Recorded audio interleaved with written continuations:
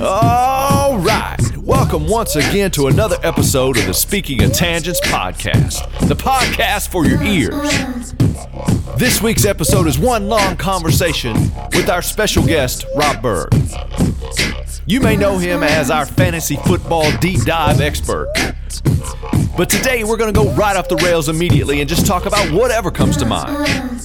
Things like stories you should never tell as part of a toast at someone's wedding. And we'll talk a whole lot about music as Rob gives his top 5 albums. So buckle up, because in the immortal words of the philosopher Richard Morgan Flair, woo! Do we have a guest on the show this week? Answer no or yes, it's a binary thing. Do we have a guest? Do we have a guest? Answer no or yes. Welcome to another episode of the Speaking of Tangents podcast. We're here today with our very special guest, Mr. Robert Berg. Welcome to the show, Robert. Hi, Jason. Hi, Jason. Hello, Kirsten. Hello, Robert. Way to just crush it right at the beginning. How are you people doing? This is so exciting. I had a hard time falling asleep last night.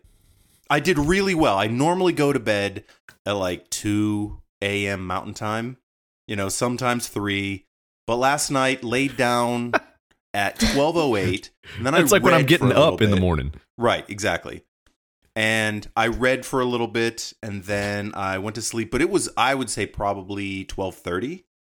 And then just toss, turn. Couldn't wait. For some reason, my body started to get really warm. Like it was a wave that was sort of coming over me. And so then I had to turn the ceiling fan up. Toss, turn. And then I woke up 3 times. And what's going on? I don't know. He's excited. He can't wait to be on the show. Well, he's got the Speaking of Tangents fever. Yes. I got the fever. I did some homework. Well, I was thinking, if they asked me about my favorite jingles, what am I going to say? So I'm thinking, and then my brain started going, and then I think that wasn't a good strategy on my part. Well, speaking of questions. Yeah, go ahead. Well, I was just going to say 12 or 12:30 in the morning. I'm deep in, vividly colorful dreams by then. Would you go to bed at like 10? My REM is moving. 10 o'clock. Usually 9:30, 10. Wow. So that's 8:39 because you're Central Time, right? Yes. She's Central, and you're in Mountain now, right, Rob? Yeah. Mm-hmm. And I'm Eastern, so we're covering 3 time zones. Yes. And you're also Los Angeles-ish. Yeah, so 4, technically. Right. Yeah, 4. Yeah. 4 time zones in one podcast. It's the first time it's ever happened in the history of the world. I guarantee. With 3 people, you mean? Yes. Well, no, with any number of people. I mean, there's no way in the world that's true. Yes, it has to be. We don't look anything up, so we're going with it. Yeah, because I said it. Is that how that works? Yeah, that's how that works. Yep. Anyways, so let's get back to content so the people don't drift. So yes. what were we talking about? Oh, yeah. So I know what the people are really looking for, and so I'm going to ask that question right up front and just get rid of all the pleasantries and just say, what are your thoughts on the NFL draft this year? I'm glad you asked about that. So it's really complicated because I've been making a lot of trades in my Dynasty League. I just traded for Dez Bryant, who you're very familiar with. Yes, I am. And I moved some draft picks, and I had to make sure that the players that I was going to get in the mid and late 3rd round and the late 4th round weren't going to be worth it. And I think they're going to be players like, there's a lot of running back talent in this draft, but I don't know that a lot of it's going to translate to a 3-down back or somebody that has a huge fantasy role, really, anytime. Like, it's like James Conner's a good running back for the Steelers, but he's a good backup to Le'Veon Bell. That kind of player. Deep tight end draft. Like, I think in a couple years, you're going to see a lot of these tight ends becoming top 12 options. So probably tight ends have a steep learning curve because they're playing 2 positions. They're playing line and they're playing receiver. So they generally don't do well right off the bat. Maybe somebody like Evan Ingram will, because he's not really going to be blocking a whole lot. So if they go like 4 wide sets, he might be one of the 4 wides because Brandon Marshall's now there. And then it's a deep wide receiver group, a lot of number twos, maybe no superstars, but, probably a lot of guys that can play. Don't like the quarterbacks. I don't want to belabor this because I know Kirsten is probably like shooting dirty looks at her microphone right now. But I think that's she a pretty stopped paying good attention overview. immediately when I said, "What are your thoughts on the NFL draft?" So don't worry. Oh, about wait, She did might- I hear my name? Oh, there we go. So this year, the just as a reminder, because it's football season now. it. When is it not football season? Wrong, incorrect. For me, When is is it not football season baseball and NBA playoffs, and I guess NHL playoffs right now. it's not. That's the season. It's not. Yes, NHL. It's. Oh my god! You could actually fool me if you told me that the NHL playoffs are over. I wouldn't deny it. I mean, I couldn't really refute that. So because Well, I don't really know. They talk about the NBA playoffs being long, but I swear NHL is just as long. Yeah, it's an interminable season too. Yes. I think the NHL the playoff season is longer because the series tend to go more games That's true. That's a good point. because it's almost sure. random. I mean, it's almost just luck. It's certainly more, down to which team has the hot goalie at whatever point in time. Seems And like to me. Looks do not inexplicably- matter. Hockey analysis. Looks do not matter. Is that what you said? Yeah. Well, he said the hot goalie. Oh, I didn't. I'm sorry. Well, you know what? Marc-Andre Fleury has a great personality. So I'm Yeah. very happy for him that he's doing well. Now, before we go, Oh, boy. I think that can we just press? Before we go, is this over with? No, before we go on, I So think back that to my jingles. You mentioned jingles before. Back to jingles. Oh, we're not talking about sports. Okay. I didn't mention jingles What are we talking about? on air. Yes, you did. Yes, Did you I did. really? Yeah. You said Wow. you were tossing and turning. Oh, you're Couldn't right. get to sleep. Wow. I'm Thinking about terrible at jingles? this. Thank God I don't have a podcast. Well, you didn't sleep well last night, so you're That's not true. You know what? remembering That's a what you're saying. Great point. I did Yeah. not get 8 hours. I'm one of those people that probably needs like 8 hours and 20 minutes. What's your Wow. optimum sleep? I mean, I know that, one of you has kids, so maybe Yes. that's not an option. But Any extra second I can get is optimum. okay, so like could you pound out like 9 to 10 a night? Oh, absolutely not anymore.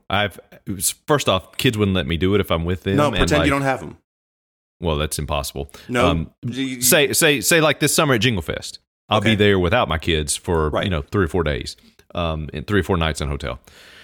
I will be able to sleep about 6.5 hours, 7 at the most, just because after 10 years, or 11 years now, my body has been tuned into this well-oiled machine of you cannot sleep more than 6 hours really without waking up because it's just ingrained in me now. Really? So you can't get rid of it. It would probably take me 2 or 3 weeks to Well, you get to the can't point get where rid I of could it. oversleep. Okay. I need 8 hours. Nice. That's what I'm talking about. That's one of my people right there. But you know what? Jingle Fest is probably not a good example because we are going to party all night long. I won't be getting 8 hours. All night. What are you going to be doing? All night long. All night. Are we going to be dancing on the ceiling too? Oh, Yes. God. Well, actually, we might be because if we're hello, Oh, if we end up nice. with good. That was um, good. I like the way you if slipped that in there. we could be dancing on each other's ceiling, because if we end up with hotel rooms Oh, on for God's adjacent sake, if floors I'm- above each other, yeah, I could I'm- be like dancing on my room and you could Yes. hear it on your ceiling. Excellent point. I'm bringing earplugs. Actually, I sleep with earplugs now every night. It's really great. Really, I've never thought about doing that. Yeah. I used to have to do 'Cause you that have, in like- college. Have you ever worn like the sleep mask, like where you pull down over your eyes, like you see like in like sitcoms in the 70s and 80s, and I the use an wife always eye pillow. has the curlers and the sleep mask on? No, I use an eye pillow. What is that? What in the world is an Late- eye pillow? You never heard of an eye pillow? It sounds like something for an iPhone, like an app. Yeah. Oh my God. Eye an eye pillow pillow. it's Eye pillow. Introducing Eye Pillow. How do That's all I I got. describe it? It's like a sleep mask, except it's a little bit heavier, but it's not a mask. It just lays it's on pillows your face. for your eyes. Yeah. I thought you meant like lowercase I, uppercase P, pillow. No, I wasn't mispronouncing This is it, though. EYE pillow. Okay. It puts a little bit of pressure on your eyes, and it relaxes the muscles around there and allows you to sleep or fall asleep. I've never heard of this. You've never Is it heard of MyPillow? Is it supposed to help with bags under your eyes? That I don't know. It could theoretically help because it has a relaxation effect. Yeah, I guess in the sense that it helps you get more sleep or sleep more soundly, so then it could help, you feel more rested, so therefore you look It only better. stays on my, I toss and turn a lot, so it only stays on my face probably for an hour after I fall asleep.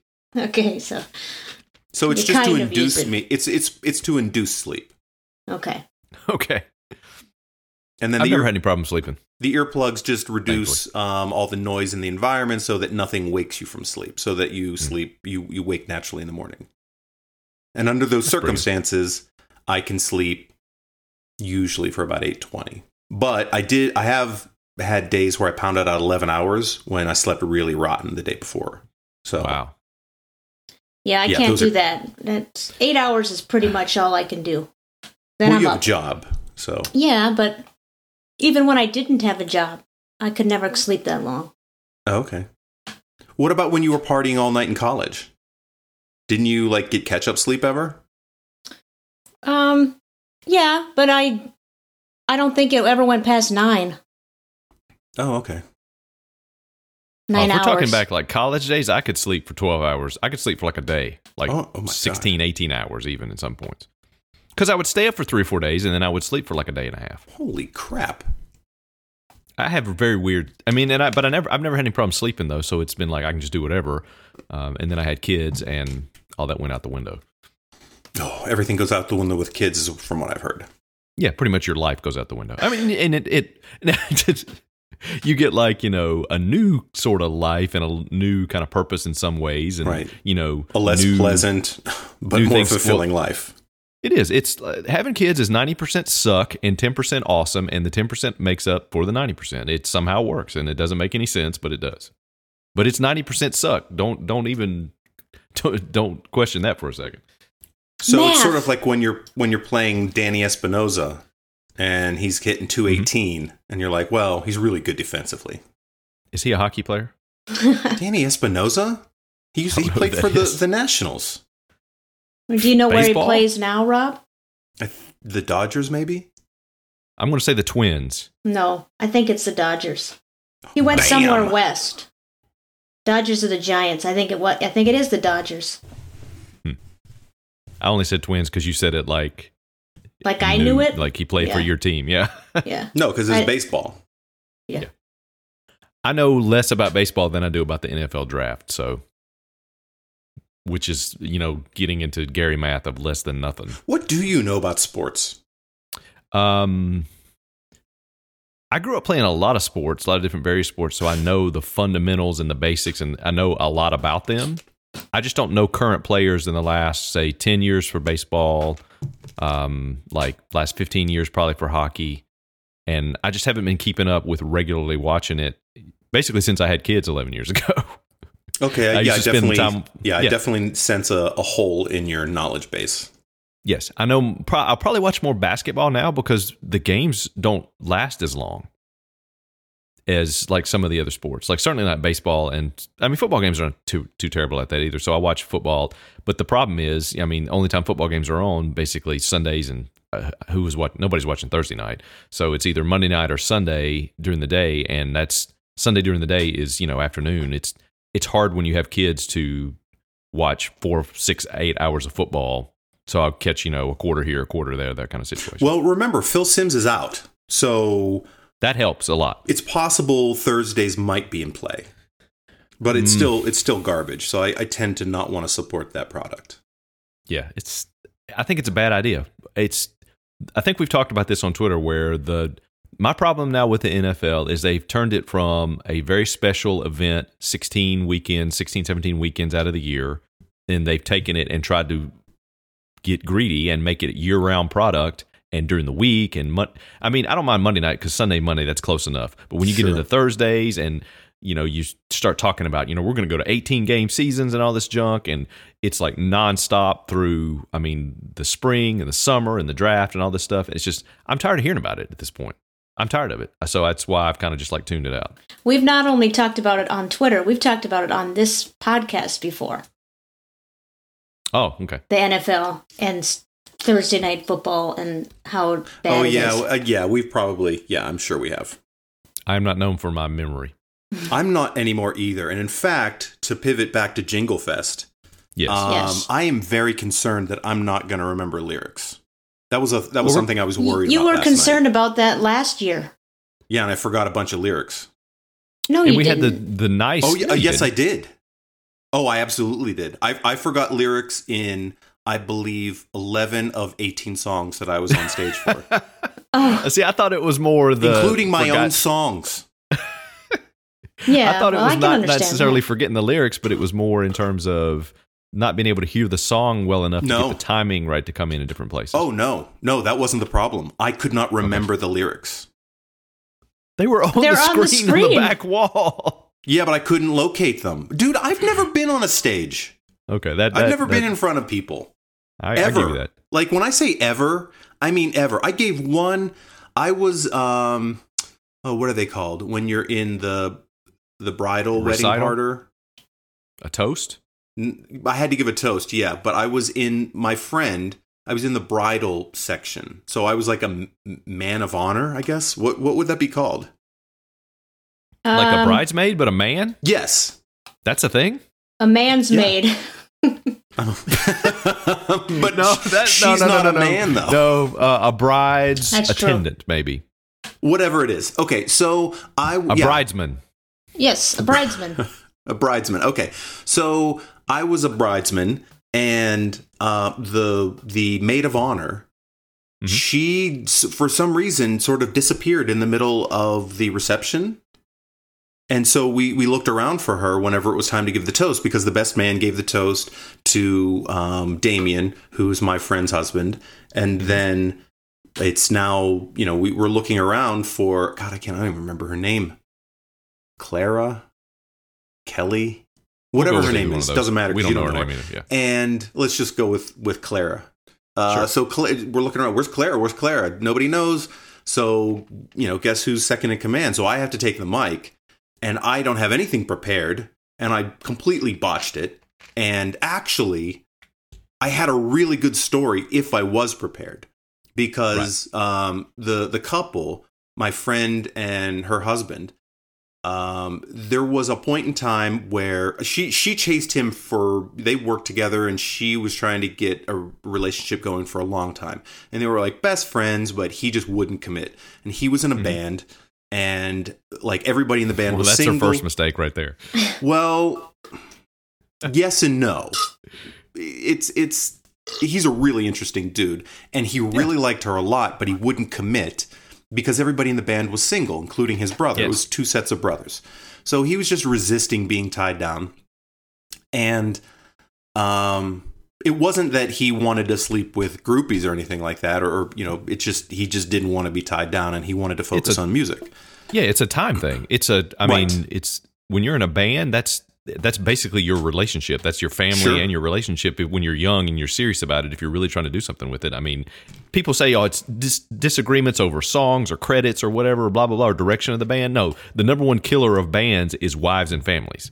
Yeah, that makes sense. And that's not a bad thing. It's just that's the band is going to suffer and usually dissolve or go away or not be serious anymore once one or two of them get married and have, kids. That's just it. It's because it takes time. Right. Well, they were all 20 at the time, 20, yes. 21, something like that. But they were trying to commit to the music.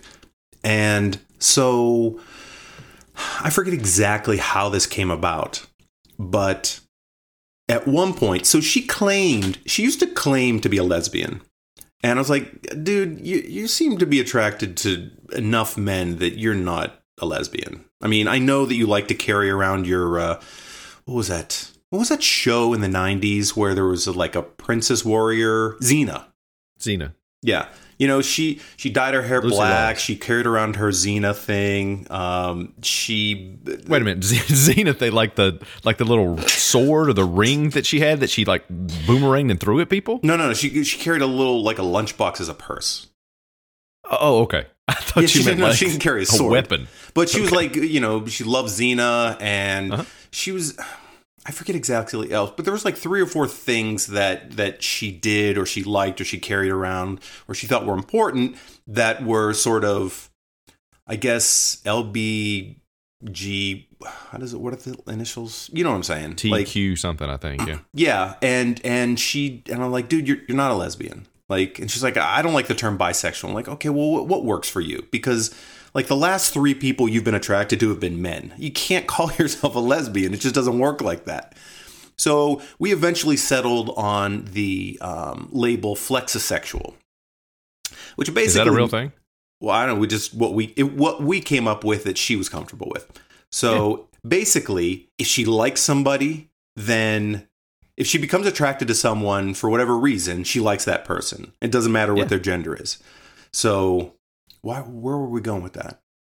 Oh, so anyway, Where were we going with that? right? What do you mean? Okay, I'm trying to find. I'm getting We're just back to my following story along on this train. So there was something at a certain point. This had something to do with jingles at some point. No, we'll get there. So at a certain point, I said to her, you were talking about your speech. We made a bet. Yeah, I know. Okay. We'll get back there. We made a bet at one point, and I forget exactly how it came about, but I said, if you end up having sex, no, I said, I bet you don't end up having sex with a man by the time you turn, and I don't know what the number was, 26. We picked some arbitrary age. Wait a minute. This was the story you were going to tell at her wedding? Yeah. So we bet $1. I'm glad that you weren't prepared then, because this would have been a disaster. No, this would have killed. So but she ended up bringing him home. And in fact, the house that we lived in and were renting at the time, it was not very far from where I am right now. I would say like maybe a 3-minute walk. And she ended up bringing him home, and she did whatever she had to do, and she earned that $1. So the next morning, which I was really happy for, because she's been like chasing this guy for. Well, actually, she usually. Wait, it was just $1? It was $1. It's just symbolic. Here's a sentence you do not want to have said I know. about you at your wedding. She brought him home and did what she had to do to earn that $1. I mean, come on. That would have killed. So. The next day, somebody would have died. I went to work, and then I came home, and she was off, and he had already left. And then she's like, "You owe me $1." I was like, "Woohoo!" So we were all, in the house. We were all psyched for her, because we lived with a friend of mine who actually lives in Portland now. Good friend of mine. And so anyway, let's put this nesting doll back together here. Let's get back to the wedding. I'm getting there. Hold on, calm down. Okay. So she framed that $1, and she put it up on her wall. And then, they were still together. And I guess probably soon after, he came over again, and he's like, "What's that $1 on the wall?" And she wouldn't tell him. And I don't know if she probably told him eventually. Well, he knows now. But, well. He's not listening to this. He's not listening to this. Well, he might. And then he could definitely identify himself. I'll tell you. Obviously. Well, I would say so at this point. Yeah. The other thing is, I have recently discovered that people that I didn't think would ever listen to this have listened to this. Really? Yeah. Other episodes. So I ended up paying my friend to have sex. So I don't know if that's any form of prostitution, because it was a bet. Well, she did frame the $1 like all new businesses do when they earn their first $1. Oh, so working girl. Yeah. I wonder if she still has that $1. Anyway, so I briefly thought about that story when I grabbed the mic, but I didn't say it. But I had another good call. Good story, which was good call. But she chased this guy down for years, and there were a lot of points where she could have given in. That would be the story that I told, but I could have told that $1 story, I think, and probably got a lot of laughs. But anyway, so the point is that I grabbed the mic, and I'm just like, "Oh, Damien's a really good person," and blah blah blah. And I was very uncomfortable. So that was the first time I was in front of a bunch of people. And then the second time was last year at Jingle Fest. Oh, there it is. And exactly. Brought it back. I saw the breadcrumbs. I could get back there. Yeah, we could. You could see it. You could see where we were going with this. Yeah. Go ahead. I wasn't like, I knew the lyrics were back there, but I couldn't. Now, if I would have known how last year was going to go, I think what I would have done is I would have worn sunglasses on stage for all the songs, and then I probably would have just read lyrics off the back of the wall. Yes. I think that's what I would have done. Yes. Is that the plan for this year? Yes. Well, there's probably not going to be a back wall. There's not going to be a back wall. So I don't even know. Oh, okay. Good point. This is amazing. We got an email this morning and Jerry was like, "Okay, I need your set list. Hurry up." And I'm like, "I just asked him 3 days ago what we're doing." Like, yes. And now ASAP, we got to get 10 minutes of material in. I'm like, we're trying to do this, man. Well, I think the screen, from what he said, we're going to have a stage and then we're going to have the screen off like to the side. So we're going to be able to look at the screen, but that might be weird because if you don't... That's going to kill the vibe of it, though. It's not going to be a concert. Especially for rap songs, if you have a lot of lyrics coming up, and here's the thing, from performing a lot, if you have access to lyrics or words, if you have it on a piece of paper in front of you, if it's projected on a screen like in the back or on a TV or a monitor down below, if you have access to that, you will look at that. Even if you know the lyrics, you will still look at it. It's just this mental thing, this, psychological thing that happens of where you will still, if you know they're there and you look at them once, you will continue to look at them. You won't be able to break away from it. That happens to everybody that I've ever talked to about break this kind away. Of stuff. No, my gosh. Please no. Please Don't no. let this life get you down. That's pretty good.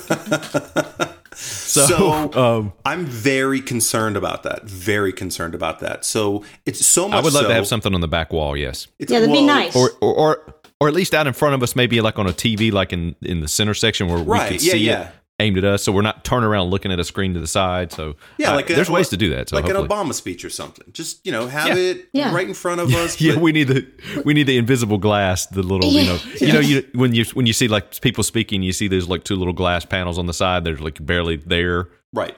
That's where the words are projected. That's where it shows up. Yeah. So, anyways, I'm worried about that. It'll be fine. This crowd is going to be different from last year, I think. Yes, I think so. Now, with the last 2 minutes we have left here, Rob. Yes. What do you want to say about the jingles? You said if they ask me what my favorite jingles are, what am I going to say? Yeah, because I feel like we just are starting to get warmed up. I don't know how you guys feel. Like that story was pretty stands on its own. That ridiculous story. It's the only person that I've ever paid to have sex with someone. So that's that's probably a good thing. Most people probably don't have a similar type of story. Nope. Okay, I do not. So jingles. So not only that, but we have to do top 5 albums. So let's do that. Mm-hmm. Sure. All right. You guys have given out top 5 albums, so you have to add in. At this point, you're what? You're 35th through 40 albums. Yeah, KJ's got about 85, and I'm probably on 50 something. Yeah. So you guys can pitch in things that you haven't contributed before, then I guess to participate. So yeah, I'll just comment on what you say. I am a big Prince fan. So yes. I hesitate to I could have a top 5 that are just all Prince albums, but that's probably no fun. But when I came up with a top 5, I ended up with 14 albums. So that's I've been told that that's cheating. I think Luke Pick suggested 5. that. Yeah. 5. Yeah. So Luke said I'm not allowed to have 14 albums. I'm wondering if I can have 9 though. No. Okay. It's called top 5 for a reason. Okay. So I have to pick a Prince album. My favorite Prince album is Sign of the Times. That's a good choice. Yeah, and it's a double album, so that allows me to sort of cheat a little bit. But so it counts for 2 then, right? No. So you have 3 left. No. I'm just kidding. That's 1. When I remember when I first got that album, I think it was early April of 1987. And it was a cassette. But yes. I brought it home. It's an hour and a half, and I know I listened to it 4 times the first day. And it was just one of those things where you get it home, you put it in the tape deck, you run it, you turn it over, you run it, you turn it over. I just sat in my room for like all night listening to this album. The next day, I know I listened to it at least 2 or 3 times. And that's just sort of how the spring went. And then by the summer, I was only listening to it once a day, probably because we were running around playing baseball or whatever. But there's just such variety on the album. And my favorite track on it isn't one of the singles. And I would say probably my 3 favorite tracks weren't released. But just, I mean, The Cross is like almost a metal song. Housequake was a big club hit. Sign of the Times is just weird.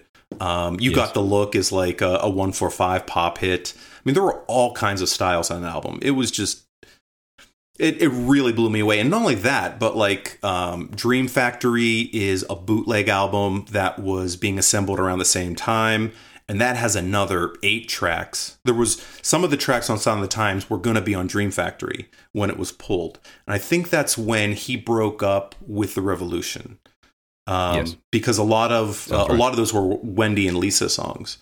So like Strange Relationship, they had the sitar was real high in the mix. And that was the Wendy and Lisa influence. And then once he fired The Revolution, he kept that song. He got rid of a lot of other ones that they were more prominently featured on. But he remixed some of the ones that they were on to sort of minimize. I mean, look, I'm still really sad that he's gone, but he could be pretty petty at times. Well, of course. So, yeah, but anyway. I don't think there's ever been a genius in any field that isn't petty about something. You're probably right. I mean, because you are so far beyond what most other, even people in your field are, considered to be experts at, that it's just like, whatever, I'm doing what I want because I know better than you. Right. Although, like, there are artists that seem, like Bruce Springsteen seems like a great guy. He seems like a more generous guy. Well, have you ever seen like Nils Lofgren or anybody talk about him, about being an E Street Band? They are like, he's great, he's awesome, he's the boss. Oh, no, it's his way or the highway, and you don't mess around. And oh, okay. Is that how? That's the impression I get from everybody I've seen that's in that band that's ever talked about him. I mean, and they all love him, and they, they're close with him. But every time anybody asked Nils Lofgren on Twitter when they were doing this last tour, are you guys going to play blah, blah, blah? And his answer every time is, it's up to the boss. He's the boss. Well, right, yeah. I mean, it's Bruce Springsteen and the E Street Band. It's Prince and the Revolution. I mean, it's not just the Revolution. I wouldn't put too much distance between the way Prince often treated people that, were in his bands and the way Springsteen did. So he was just weird. That's the difference? Yeah, and I think Bruce Springsteen is probably naturally more friendly, it seems like, and Prince is a little bit, more out there, like you said. But well, he was always very introverted, and look, I mean, let's face it, he probably died because he was short, and then he wore heels, and he got hip pain, and then he started taking pills because he didn't want to have a surgery. And I mean, it sounds like crazy to say, but I'm sure he died early because he was 5'2", and he was self-conscious about it. Yeah, absolutely. And I'll be honest, it's difficult to be the leader of anything and be friends with the people that are in it. I'm sure. Yeah, I'm sure. It's hard. Wait a minute. KJ, he died because he was short? He died because he was short. Yes. Well, because what Rob is saying is because he was so short. Complex? Sorta. Oh, very much so. Oh, yeah. He was very self-conscious about being 5'2", and he wore heels. They just what is it? The Minneapolis, like platforms. There was a Minneapolis public art gallery or some kind of thing that had a display for his birth, or for the 1-year anniversary of his death. Mm-hmm. And they were talking about collections that they had, and apparently they had a collection of hundreds of pairs of shoes. Uh-huh. Every single one of them were 4-inch heels. That's all he wore. Wow. He never wore flats, ever. Like, if he was out in public, he had heels on. And so wearing nothing but heels and performing in heels and jumping in heels over 35 years, 40 years, he had really bad hip problems, but he wouldn't get a surgery. I think because he's a Jehovah's Witness. They have something about something about they're not allowed to spill blood, or I don't. Well, it's some of them are really into, it's, modern medicine is okay, but not really. It's sort of frowned upon in some ways. Right. So there are conflicting reports, but more than half of the reports and stories that I heard were that he did not get hip replacement surgery and he really needed it. And so his way of dealing with it was painkillers. Right, which is also outlawed by his religion. Yes. Right. But apparently he was observing one and not the other. But maybe he was already addicted by that point. Yeah. But when he converted to being a Jehovah's Witness, because I think that was, I want to say that was the early 2000s maybe that he did that. I was going to say 2002 or 3. That sounds right. Yeah, that's what I've heard. So I think Larry Graham, the bassist, when he started playing in his band, like I think he talked to him and sort of helped convert him. Mm-hmm. So maybe at that point he was already addicted to opioids or whatever these things are. They have to be opioids, right? Yeah, it's some sort of opium-based painkiller. Right. Think about that though. You're at this Kingdom Hall of Jehovah's Witnesses, this small, basically by all accounts, small church building. Basically, think about like an old Sunday school class, and you're meeting in there. I think they meet on Saturdays, and in walks Prince, and just wants to be part of the group. Yeah, well, he went door to door. I mean, he went whatever the he would go witnessing, I guess. Yeah, I think so. Yeah, and people pass would out just pamphlets. And people would not. They would just treat him like he was normal, but they're like, "Oh my God, that's Prince." Just like, wouldn't you be like, what? Well, it'd be hard not to say, what were you thinking when you wrote Little Red Corvette? Like, is it really referred to a vagina? Is that the metaphor? He would shut that down immediately, though. I'm sure he would. And you wouldn't say that to him, but anything that would direct attention at him and his career. Oh, and his definitely, fame, yeah. he would immediately. They said that's what he was like too. So KJ, Prince fan? Maybe you didn't. You're a little bit younger than us. Oh, I was a Prince fan, but not till later. I mean, I wasn't as familiar with the earlier 80s stuff that he put out. How old are you? You're 30. No, she's a man. Yeah. Oh, you're 40 now. Yeah. Oh, you're right. Okay, I remember hearing that. Okay, so, yeah, you would have. So, what would be the first Prince song that you heard that you liked? Like where Purple you were Rain. aware of him? First and best. Even as a little kid? I can't tell you the order of the Prince songs. I couldn't. If you told me this song, ask me, I wouldn't be able to tell you necessarily which one came first. So I don't know I can answer what is the first one. But you were aware of Purple Rain at the time? Yes. Okay. Absolutely. All right, so that was long, so I'm going to try to truncate my other 4 then. By the way, so Jason might be right about all geniuses being petty, but my stance is they don't have to be. That's exactly right. Yeah, they shouldn't. They don't agree. necessarily have to be. They can still, take others' opinions, and yes, yeah, that's all I have but to say. It's the weight. It's the extra weight of, and this. I think this applies across most disciplines, most careers, most things that you can do in life. When you have the extra weight of knowledge that others around you don't have, it is both a blessing and a curse in a lot of ways.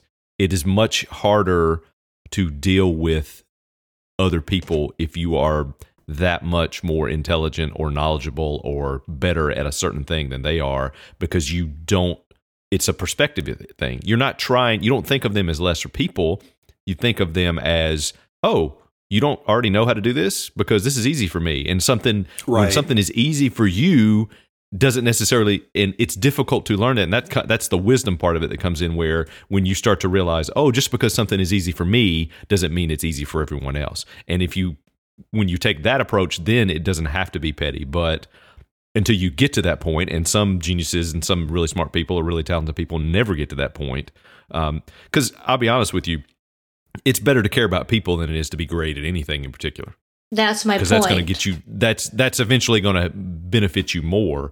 But then you have this thing where some of the most influential people in advancing society, which is actually good for everybody, is because at some point in their life they had to be petty or they were petty. It's a good point. Didn't have to be. So it's kind of a two-sided thing of it's like most things in life. It's a tricky line, but if you walk the line of balance, it's better than being on one side too far or the other. I think one of the problems that would have affected Prince more than Bruce Springsteen or a lot of other musicians is he can play bass better than the bass player in his band. He can play keyboards better than the keyboardist in his band. And but he has to be the lead singer and lead guitarist. So when you can do everything better, and it doesn't matter who you hire, it's going to be really difficult not to say, no, do it like, why don't you understand? Do it like this. Or 100%, absolutely. Right. Yeah. Okay, number 2 album. I love. Do you know who Duncan Sheik is? Yes. I know Barely Breathing. That's the one I was about to bust out. That's the only song by him I know. Well, that's because it was pretty much his only hit. Yeah. He was a studio musician, right? Or songwriter? He was in something? Lisa Loeb's band, I believe. Oh, okay. So they both went to Brown, I want to say. And he was in her band, and then he struck out. So she hit the scene with Stay on the Reality Bites soundtrack. Really her only hit. Major hit. Yeah, those are her only big hit. She had like a couple minor ones that charted at 60 or something on the alternative charts. But yeah, that nobody who knows Lisa Loeb could even name. Oh, Do You Sleep? People would know that song, I think. But do you think anybody would come up with that title if you said name a Lisa Loeb song? Yeah, but I don't have any of her albums, and I just did. Well, I couldn't. By the way, with her librarian let's just say glasses, 99. She was so cute. Oh my god. I mean, her vision looked like it was really bad. Like, I saw her once without glasses and like, oh my god, is she blind? But I love that look. She was adorable. Very much underrated. Very much underrated. Yeah. But I mean, she was nice. I mean, there's nothing that would blow you away about her music, but I happen to like the song Snow Day a lot by her. But again, that's not something anybody would know. No. So back to the number 2 album. So the number 2 album, Duncan Sheik. Love Duncan Sheik. Have most of his albums. Really? Oh yeah. What's your favorite Duncan Sheik album? So I really love Phantom Moon, and I really love Whisper House. And if I had to pick one, you could be making both of those up right now, and I would have no idea. I know. That sounds like a bad album named Generator.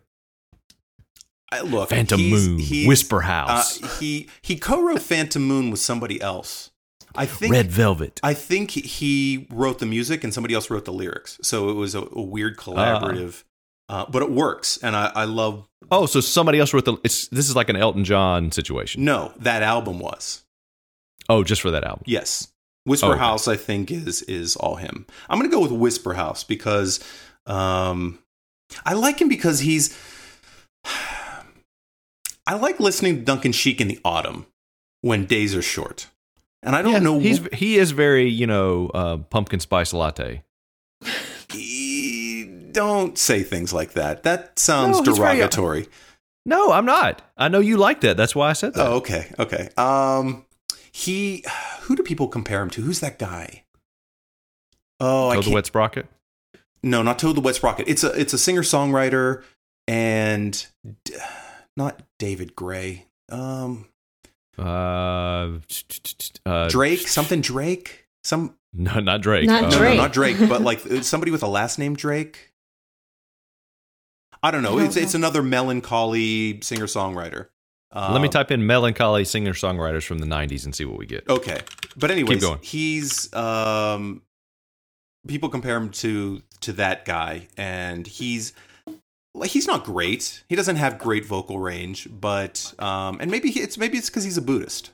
Or maybe it's because like his voice is in my vocal range, so I can actually sing a lot of his work. But I also like the vibe of it. So I'm going to go with, as the number 2, we're going to go with, I chose Whisper House, right? Yes. Which I also believe he is a musical. It's like the soundtrack to a musical that he wrote. He's written 3 musicals now, I think. And one of them was actually a huge hit. Spring Awakening. You hadn't heard of that. You probably hadn't heard that, but I think it was. No. It still might be on Broadway. I think it was a pretty big deal. All right, I'm going to start naming people that came up when I typed in artists similar to Duncan Sheik, and you tell me. Did you put Drake in? No. Edwin McCain. No. Toe the Wet Sprocket. No. Howie Day. No. Vertical Horizon. Lisa Loeb. Better Than Ezra. Sean Mullins. Gin Blossoms. Pete Yorn. No. I don't see any kind of Drake. Okay, Sister maybe he Hazel. was from the 80s. Anyway,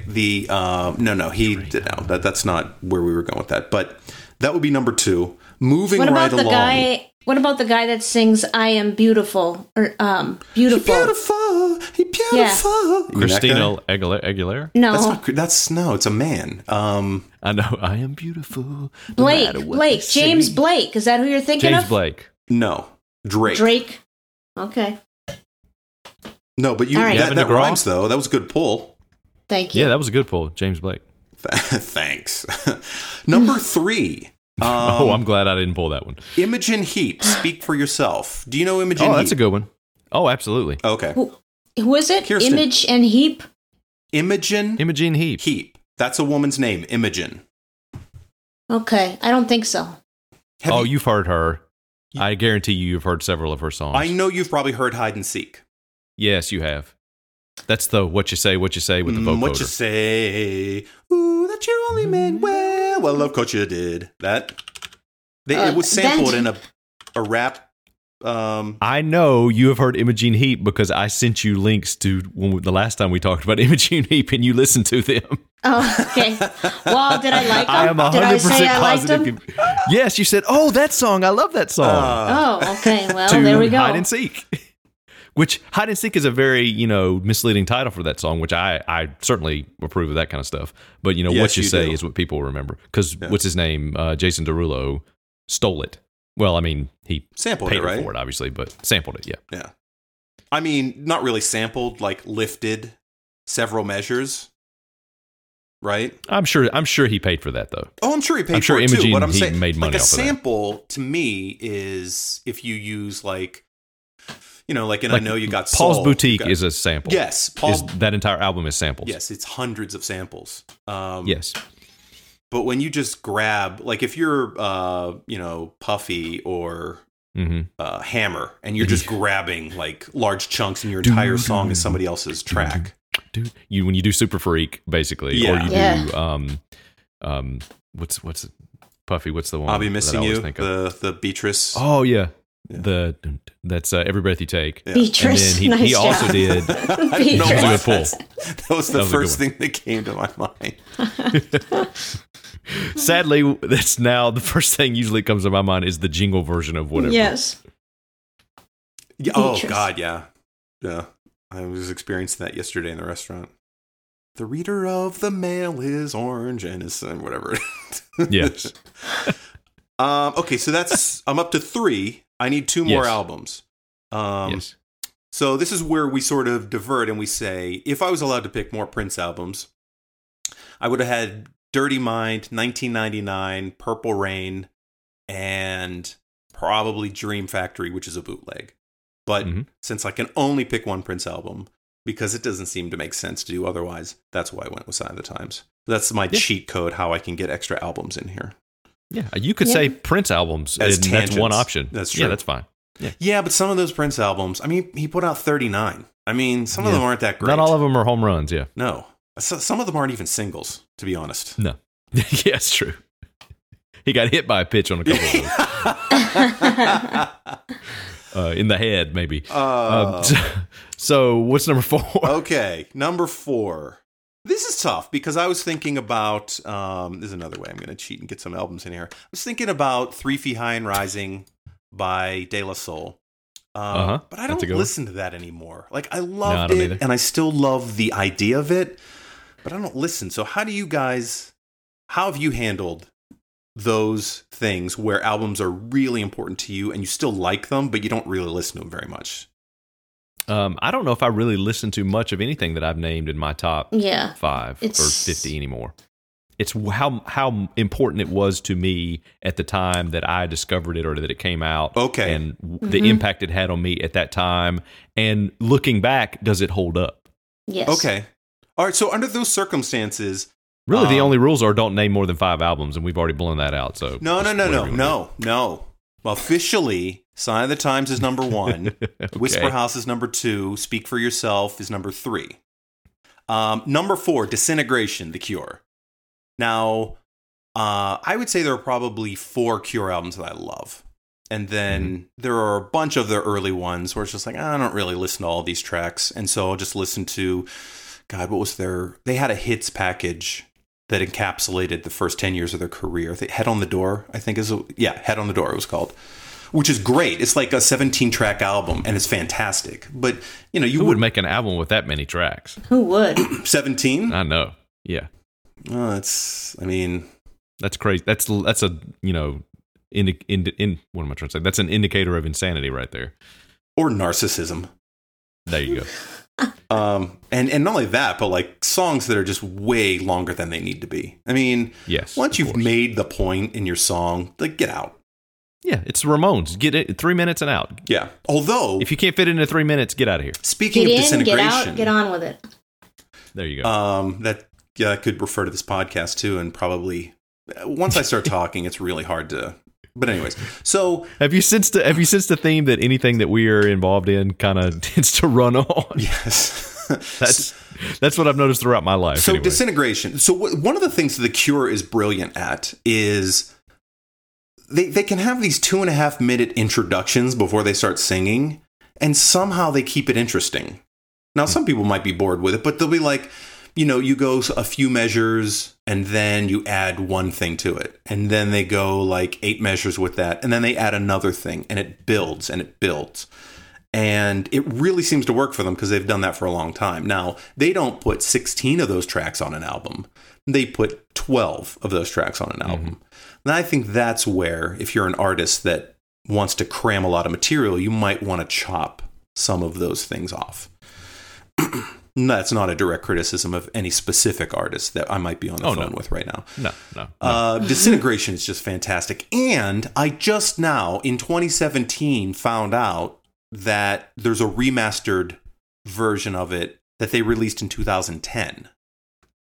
So you're a musician and a producer. What is remastering? What is it worth it for me to pay $10 to re-download this album? What am I going to get out of it? No, not unless you think the version you have sounds like crap. No, because they go back and literally remaster it. They take the tracks. Sometimes they have access to the multi-tracks and they can go back and remix it. Usually they don't. They just have the stereo track before they put the mastering on there, which is just, EQ, effects, compression, whatever, however you're going to do it in order to make it pop in a certain setting. And the reason they remaster a lot of stuff is because 20 years ago, or whenever it came out, 1989, stuff was mastered for a certain thing. Like that was probably mastered to sound good on a cassette and radio and maybe CD at that point. But now, if it's going to be on the radio, they're going to compress the crap out of it. And now it may sound better to kind of let it breathe a little more. Digital is close enough now that honestly, people who complain about the difference between digital is not the quality of analog, which it's never going to be because it's, on or off.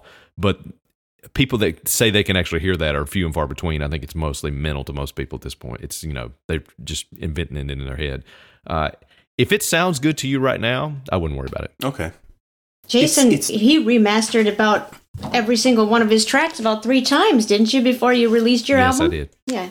He doesn't need to release a remastered because it's already been done. I need to release a whole new re-recording. No, you do not. He pre-mastered it.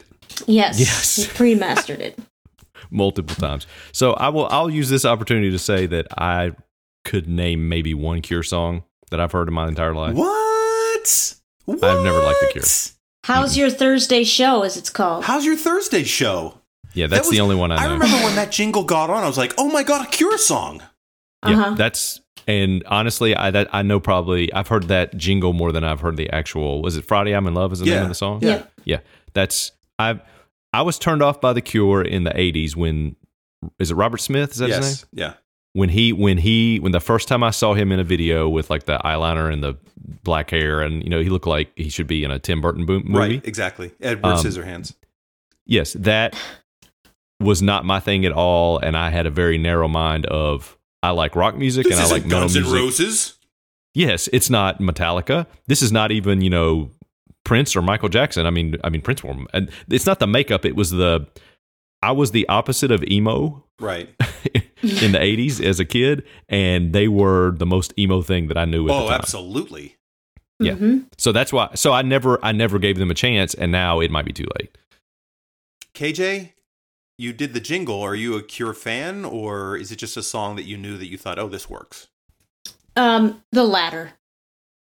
Okay, I'm on an island here. Okay. It's not that I dislike The Cure. I just don't know them. And I knew Friday I'm in Love, but I don't know that I don't know that I can tell you any other Cure songs. Okay, well, then you're And I would say we're probably in the minority on that. you're not a What fan. is then, what is another song by them? Love Song was a big hit. Okay, I love that song. Okay, that's off of Disintegration. Okay. So I don't could dislike name The that. Cure. Fascination I don't know if I've heard Street. that. Have you heard the song Fascination Street? I know they released it. I don't know. Okay. I've heard the title. I don't know if I've actually heard the song. It's only 5 minutes long. Okay. Now, the song Disintegration is 9 minutes long, although I think it's awesome. Yeah. And there are other songs that are close to 10 minutes, although they don't feel like it, if anybody's on the fence. Yeah, that's absolutely. That's. I mean, you can make a 3-minute song that feels like an eternity, and you can make a 20-minute song to me that feels like, oh, that was 2 or 3 minutes. That's Now, all 12 songs on the album are probably going to make you feel depressed. So, like, if you like feeling like that, then The Cure is your band. Nope, I'm out. Okay, there you go. Number 5 is actually a friend of mine, Stuart Davis, cool. who I'd mentioned to you before, I think. And Did you send me some of his? I sent you 2 songs. A song or two? Yeah, I think Yes. you and Luke, I sent a couple tracks. And there are, I would say there's probably 3 or 4 albums of his that I could list. But I'm just going to go his self-titled album from 2001, just called Stuart Davis, and in which he's naked on the cover, painted silver. And so all his fans just call it the Silver album, or Silver. Mm-hmm. And that's not anything you're going to know, obviously, because that album probably sold 4,000 copies. But Yeah, it's still pretty good that's good for independent. well, I mean, it's weird because he's a working musician. He has 15 albums. He's never had a job that wasn't creative. So he's been able to eke out a living, and which is good. I mean, if you can, but he's never gotten the break to get through to the next level, and he's caught some breaks. But like as an example, I don't know if you know the movie producer Stephen Brill. Have you heard that name? He did the Mighty Ducks. I think that was probably his biggest hit. I couldn't tell you. No, obviously I've heard of Mighty Ducks, but I wouldn't have been able to name him if you gave me 100 chances. Yeah, he's a producer. No. But anyways, his movies are not good. they're just not. He did Walk of Shame. That was a recent one he did that Elizabeth Banks was in it. And I don't remember that one. It's bad. It's a bad movie. Anyways, Stewart has a cameo in that, and he does the title track on the soundtrack. And it's like, oh, cool. He has a contact in the industry, but the contact is a terrible artist. It's just like, why couldn't he have a big fan who was a really good artist? And then, maybe that could get some traction. Wait a minute, And what's wrong with the Mighty Ducks? The Flying V. I think that was the only movie that he did that was decent. Emilio I couldn't tell you anything Estevez. about that movie. There's another movie he did called Drill Bit Taylor with Owen Wilson. That I've heard of. But never Okay, seen. and another bad movie. Anyways, Yeah, these are like a B or C tier level movie. C, I would say C. Okay. They're just they're That's not true, because B movies are usually fun and know that they're ridiculous. Yeah, they don't. Yeah, So C level, yeah, that makes sense. and these are not as fun and not as good. Yeah. They're movies that probably make back their money because the budget's so low, and it's on Redbox. After like 7 years, they make back and they earn, or maybe they earn overseas. Who knows? But they're movies that Hornaday kills, basically. Like this That's is basically garbage, why the don't guy go gets see to it. keep making movies is because he's making the money back, Yeah. and not because they're great. Which is fair. I mean, it's a business. Totally. Average is in the middle for a reason. I mean, it's average. Yeah, yeah. If you're average at something, you probably can make a living at it. If you're average, you're at least better than 50% of the people, or you're at least the same as 50% of the people. Really, are you reliable? I'm sure, he probably comes in under budget. He probably always delivers on time, and they know they can count on him. And so they're like, yeah, we'll give you $10 million to make this movie. Because they know it's going to make probably 11 or 12 million. Yeah. Or maybe 15 to 20. Yeah. That makes sense. So that's 5 albums. And I think that was... And honorable mention to It Takes a Nation of Millions to Hold Us Back by Public Enemy. Yes. I agree with that one. Follow the Leader is my favorite Eric B. and Rakim album, but it's not as consistent throughout the whole thing. So I can't put that up there. I think I like Fear of a Black Planet better for Public Enemy albums. Because that was the first one I heard. Oh, okay. Oh, I remember when Nation of Millions came out. I had KJ. Yes. Is this stuff too early for you? Public Enemy? Public Enemy? No. Yeah. No, I know some Public Enemy stuff. Probably late 80s, early 90s, or not? Yeah, late 80s. Okay. I think 88 is Nation of Millions. Yo Bum Rush, the show, was 87, I think. Mm-hmm. In my neighborhood, I had it was really mostly Lily White, but I had 4 black friends. There were 2 families, Sean and Damon Sanford, and Craig and Terry Thompson. And Craig and Terry had 2 younger brothers, but we didn't hang out with them. Anyways, Craig, who himself was a rapper in the area and a DJ, and really good, like he had a nice voice. But he never got anywhere. He sort of sounded like Chuck D. But he would always get stuff early. He would hear about it first. And so, like, before the Beastie Boys blew up, he was listening to them. That's where I found out about EPMD. That's where I found out about LL. That's when I found out about, because it was just, what's Craig listening to? And like a few days after he would find out about somebody, he'd be walking through the neighborhood with his boombox playing it. And I'd be like, Craig, what's that? And he's like, oh, this is a new album by LL. Like, you got to check it out. And so me and all my nerd friends who had no access to like stuff that was coming out like that. I mean, at that point, we're all listening to pop music mostly. Actually, that's not true. I listened to the R&B station in town mostly. In fact, so KJ, when you were younger, what kind of music? We already know that Jason was really into like rock, what we would call rock, not really metal. But like, did you listen to everything, or like, what did your mom listen to? Well, my mom listened and still listens to classical music. So really? I wasn't a big fan of classical, but when I was traveling with my dad, it was a lot of country. So I know a lot of country music, the old country stuff. When I was growing up, pretty much listened to everything. I did my alternative phase of Pearl Jam and Alanis Morissette, which both albums I put on my top 5 or top 19. Some rap, not deep into rap. Like, I never really loved the Beastie Boys, but I knew their hits. I pretty much knew everyone's hits, except for Run DMC. I listened to them a little more than anybody else. I listened to Guns N' Roses, Aerosmith, pretty much everything. Okay. Whatever was playing in those days. I listened to this is the weird thing. I listened to the pop station in Pittsburgh, which was B94. And it was straight like top 40. Mm-hmm. But they would also play, like, when Prince was really popular, they would play his B-sides. That was really kind of as out there as they would get. But so, and that is from the time I was like little. I remember that because that's what my mom listened to. But my mom loved Motown. I mean, she loved Motown. And she mostly listened to R&B. She really liked disco. And so we would listen to what she listened to. And I would say, except for Rebel Yell, I don't think I bought a cassette of any white artist until the 90s.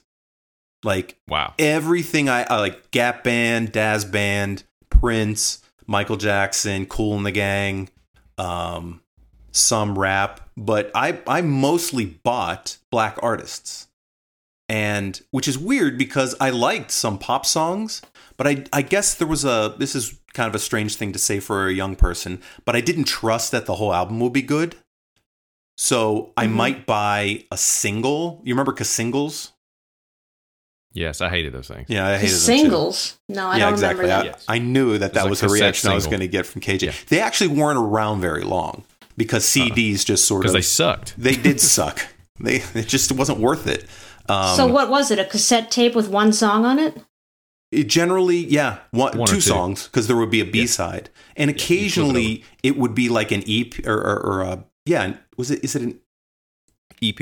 Is that an EP? Like a 4-track? Yeah, 4 or 5. Like a demo? 4, 5, 6. Yeah. Anything less than 5 or 6 is usually EP. Sometimes and how it would much be did those like things a remix. cost? They I were don't cheaper, even remember. obviously, than a full album. It cost basically a fourth to a half the cost of the actual album. Yeah, that sounds right.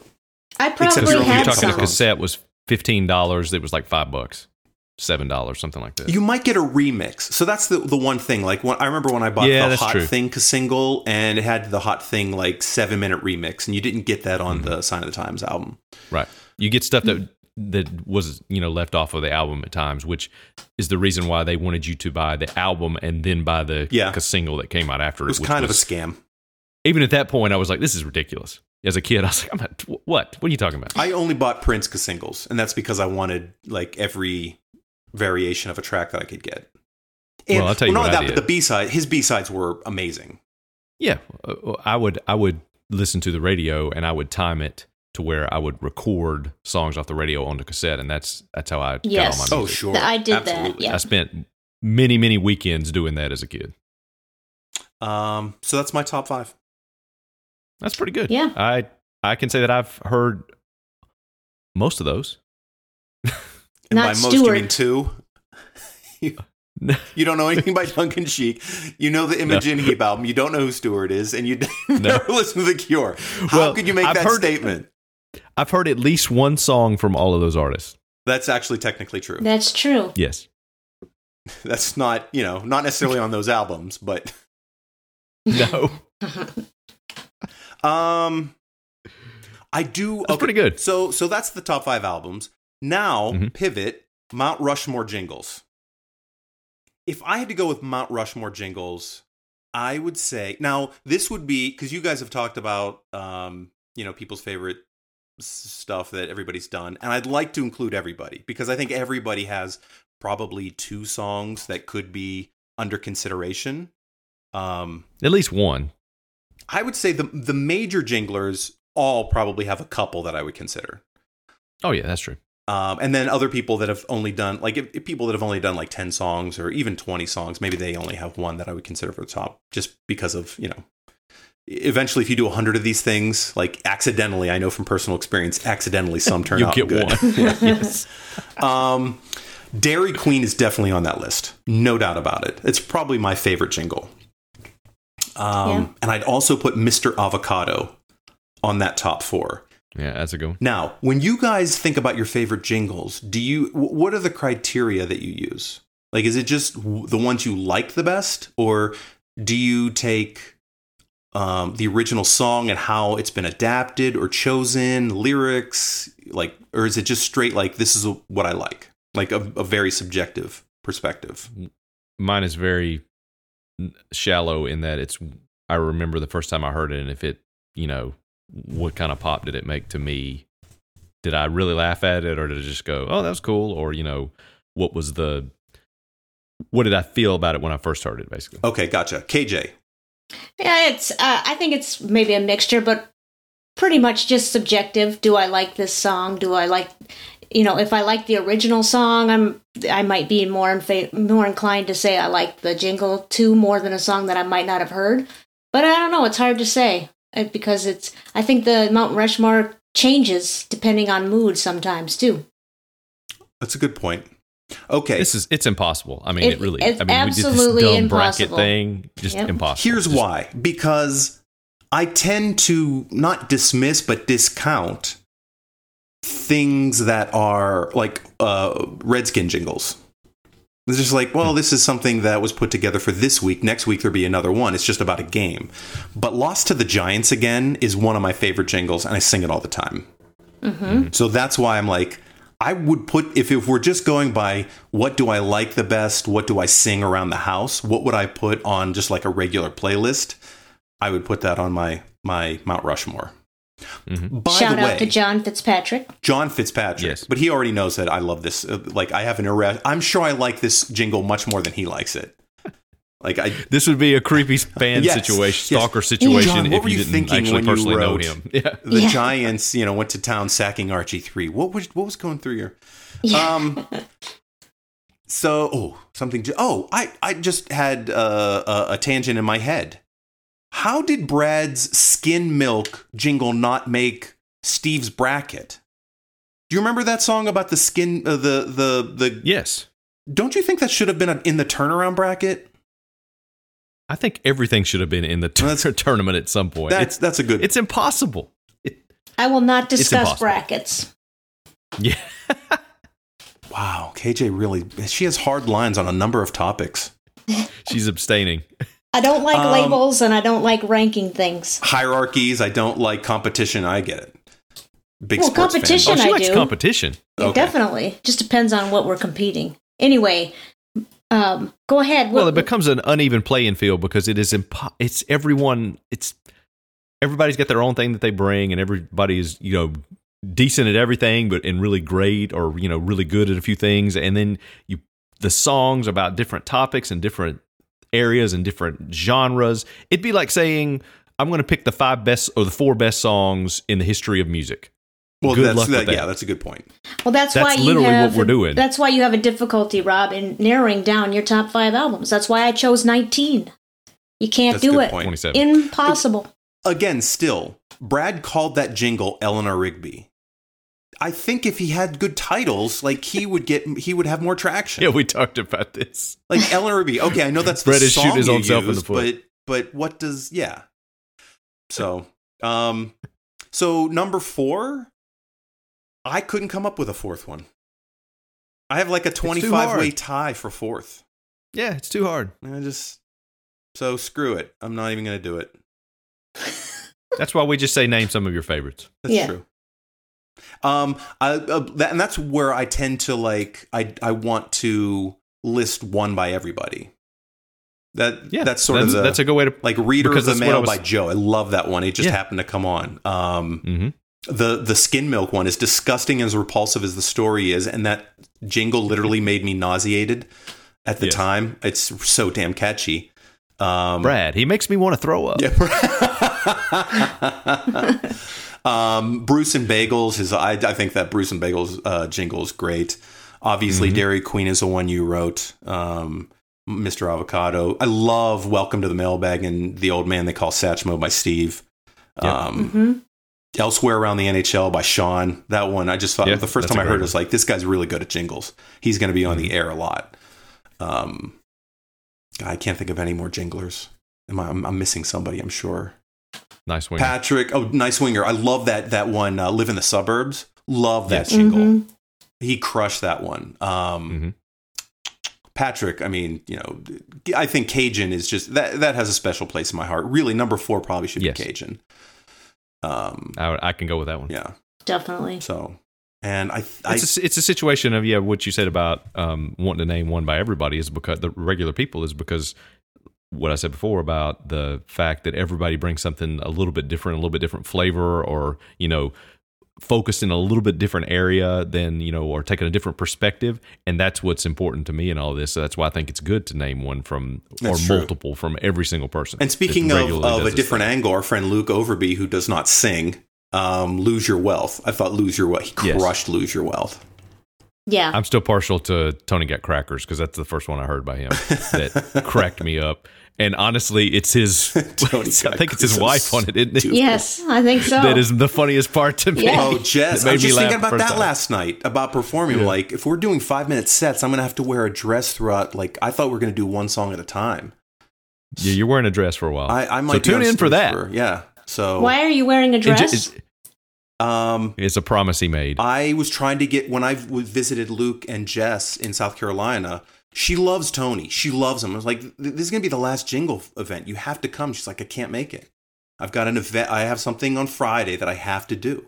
Like, why can't you come up Saturday? And so in the course of begging and pleading with her, and I don't know how it even came out about like wearing costumes, but I said, I will wear literally whatever you want me to, as long as it doesn't show skin. Okay. And I said, do you want to put me in a dress? Because we were talking about her daughter was wearing a costume and it was a dress for Halloween or something like that. And she's like, would Is you she wear gonna pay that? you And $1? I was like, I will. No. Come on, man. So It's called a callback. So I can't wait for that. that's how you get in and out. So and there's a butterfly costume I think I might have to wear.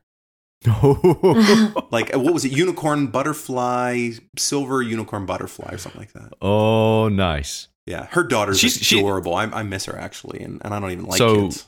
So Luke's wife is going to be there, right? Yeah, Jess is So coming. we need to do Tony's Got Crackers, and she needs to get up there and do the parts. Oh, that she my did God. the intro, and then the Me So Hungry. Okay, Oh, she that's is just gonna. hilarious. She is coming. she's definitely coming. Yes. Yeah, Oh, cool. that's why I'm wearing the dress. Okay. All right. And on that note, This is going to be interesting. It will be interesting. This is going to be good. that's the whole. It doesn't have to be good. It just has to be interesting. No, it'll be good too. It'll be fun. It might be good. No, it's going to be good. We may be terrible. Oh, It's okay. going to be good. Yeah, as the an event, people will have Yes. fun, and they're probably Yes, going to that's the whole have to point. be drunk. Yeah. So as long as the first half of the show is good, the people won't remember the second half. Yeah. Oh, that's a good point. Yeah. Oh, I like Yes. the way you So think there. stock it up front. Yes, Don't leave front the load. best stuff for the end.